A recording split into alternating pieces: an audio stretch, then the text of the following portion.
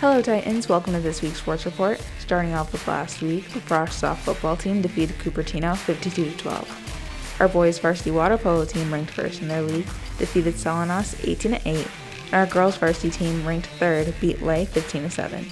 Coming up this week, on Wednesday, girls varsity water polo will take on Valley Christian, and boys varsity water polo will take on Los Gatos for the CCS semifinals. That's all for your Titans sports report. I'm Sarah.